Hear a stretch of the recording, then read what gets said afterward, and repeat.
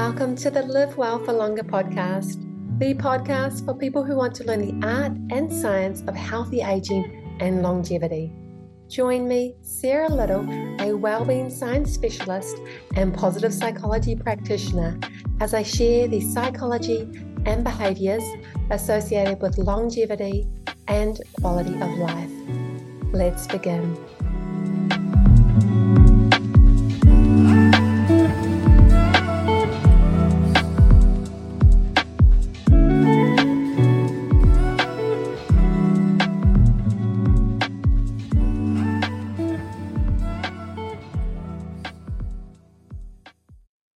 There is a gorgeous quote by Friedrich Nietzsche.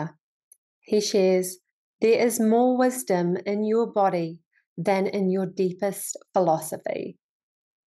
Hello and welcome to the podcast. In today's episode, I'm going to be sharing with you the behaviors of centenarians and near centenarians living in the blue zones. So let's commence our exploration. This podcast topic I am deeply passionate about because it emerged from my systematic review on the blue zones. And if you're not up to date with the podcast, please go back to episode 1 and listen to characteristics of 100-year-olds. However, in this episode, I'm going to be sharing the behaviors. Before we dive in, let's talk about the idea that healthy aging is diet and exercise based, because it is. But it's certainly more than that. A lot of us don't extend to the bigger picture. And it's not only your habits around your diet and your exercise and your behaviors around these things that make a big difference, but it's also your behaviors in your life, the way you do life, how you push yourself in your job or don't push yourself, your behaviors with others, your behaviors around the house. It is a much bigger picture. And I am on a mission to educate in this area. I want to help you learn the characteristics and behaviors of aging well and aging powerfully. So check out episode 1 for the personality traits of centenarians in the blue zones. In this episode, we're going to talk about the behaviors of centenarians in the blue zones. Now, I am super excited to talk about this because I think mostly I have been practicing a lot of these things for most of my life. But however, as I get older, I've noticed that aging well is really something we need to be intentional about and conscious. And the same for your diet and your exercise. These behaviors that you're going to learn today are things that you need to be intentional about, and you need to consciously schedule them, consciously commit to them. Just like how you commit to your vitamins, it is so important to know that these things are good for you and to do them. I think a lot of us go, yeah, that's good for me, but I'm just going to ignore it. Now, these behaviors are so important because they do reduce inflammation, they reduce stress, they improve immunity, and they improve as well your mental health. So let's dive into these behaviors. The first behavior that centenarians in the blue zones practice is leisure activities. Now, leisure activities are important because they help us to deal with the everyday stresses and demands of life. And they help to buffer against some of those stresses. You know, when you're running through life, on autopilot and your schedule is full and you don't make any time for your leisure and for things that feel good, you know in your body how that feels. And more often than not, it doesn't feel good because you're not filling your own cup up. One of the things that I want to say about leisure activities is the point that as you get older, it's okay for your leisure activities to change. When you were younger, you might have enjoyed going to the gym and, doing a high intensity workout, and that was a leisure activity for you. However, as you get older, you might notice that your leisure activities are completely different. Your leisure activities might be crocheting, working with your hands, sewing, or they could be something like Tai Chi or Qigong or meditating. It's okay for your leisure activities to change. And I encourage you to take time out over the next month and explore different activities. Try new things with an open mind.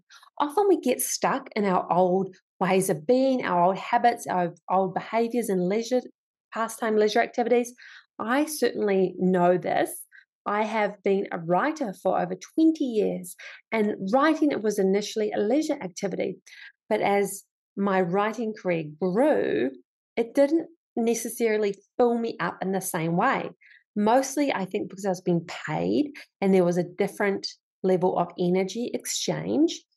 However, I started to incorporate new leisure activities into my life. I would practice yoga outside in the sunshine on the grass in my backyard where I could admire the garden and breathe in the fresh air. And that was one of the things that allowed me to go, oh, yes, there's more than just sitting behind a computer. There's more than just doing these things that I've always done, and it's really important. It tells your brain when you do something new, it tells your brain, yes, I'm changing my self image. Yes, I'm changing my thoughts and behaviors. I can do this. So this month, try a new leisure activity. You'll definitely feel better and you'll probably feel less stress if you commit to that leisure activity or any leisure activity, because leisure activities are hedonic in nature. Things that are hedonic, pleasurable things, help reduce stress. They help increase our mental health. Dr. Barbara Fredrickson is one of I think she's like a godmother of positive psychology, because she termed the phrase the broaden and build theory. And the broaden and build theory informs us that when we are feeling good, our mind broadens, we are more creative, we are more receptive to new ideas, we are more open. Okay, so it's really important when you do these new activities and they start to feel good, you are expanding your mind, you are reducing stress, you are improving your creativity, and you are building that positive reservoir of emotions. Now, this is really important. I talked about this in the first episode, the fact that we all have our own positive emotional bank account. We all have this emotional bank account. And the more you put in, the more good feelings you put in, the more activities that you enjoy consistently, the more emotional wealth you will have. So, this is really important because it also builds up resiliency and it counteracts a lot of adverse impacts from life, emotional, physical, psychological. Now, number two, and it's activities in nature. Now, nature engagement lowers stress. Again, we are reducing those stress biomarkers, which is so important for keeping our telomeres long and healthy. And it's so important for that longevity, right? As well as healthy quality of life. Even spending as little as 10 to 20 minutes in nature will positively change your physiological markers as well. So that is huge. 10 minutes. So if you engage in 10 minutes of nature, it could be simply going for a walk. I love to go for a walk every day in the middle of the day. It's getting a bit hot now. However, going for a walk, I once knew this woman, she had a walking book club. A walking book club. I'm sorry, that is just so cool. So just realize that you don't have to go out and go forest bathing in Japan, although I'm so in if you do decide to do that. You can start where you are. Go to your community garden, spend some time there. Go to the park, spend 10 minutes reading a book there. Eat your lunch outside. These are not big things, these are not hard things. 10 minutes a day, schedule it. I think we have a lot of knowledge, but I think we are lacking in a little bit of wisdom, and wisdom comes from the application of that knowledge. So I'd challenge you to engage in 10 minutes of nature engagement every single day. And think about this. Just think about what kind of activities you want to engage in, right? In nature. Maybe you want to start your own garden. Maybe you want to just have time at the beach every day to unwind after work. Really think this through. And if you have children, engage them in nature too. Remember, you are a model for other people. So that when you step into healthy activities like this, they are going to see that. When you get off the TV, when you get off the computer, when you put your phone down. And I will suggest you put your phone down and don't take that phone with you into your natural environment. 10 minutes. I think you can do 10 minutes. I think it's doable. You've totally got this. So we already know, I already shared that nature reduces stress, but it also decreases depression and it improves your physiological well-being. So nature engagement is number 2. So how are you going to go and incorporate these things into your life? We've talked about 2 very important behavioral traits that centenarians in the blue zones engage in. They engage in leisure activities and they engage in nature. Choose 2 things today. So whether you want to start crocheting, whether you want to take up a meditation class, choose a leisure activity, commit to it, put it in your diary. Choose a nature engagement activity, commit to it, and put it in your diary. For 1 month, I'd like you to commit to these 2 items. 1 month, that's all it takes. Find the activities that bring you joy, the activities in nature or the leisure activities, and get immersed in them. Just recently, I attended a weekend silent retreat, and I learned many, many wonderful healthy aging practices at that retreat. In fact, it wasn't an easy retreat. I say the word retreat lightly because it was more like we had to get up at 5 a.m. for meditation and chanting, and we weren't allowed to talk. We weren't allowed to use our phones. We weren't allowed to read. So there were lots of things we couldn't do, but we were up at 5 a.m. for meditation and chanting. It was a silent retreat, so we couldn't talk to anyone else. We meditated much of the day. We did a lot of meditative walk. At about 8 o'clock, we engaged in chanting and meditation, and 9:30 we went to bed. But that taught me a lot of wonderful, healthy aging practices.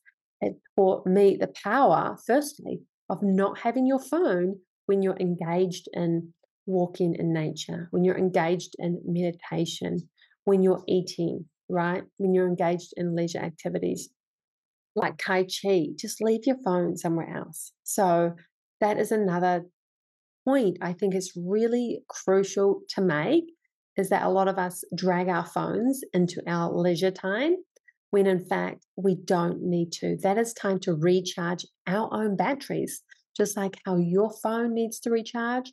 It is a time for you to recharge your batteries.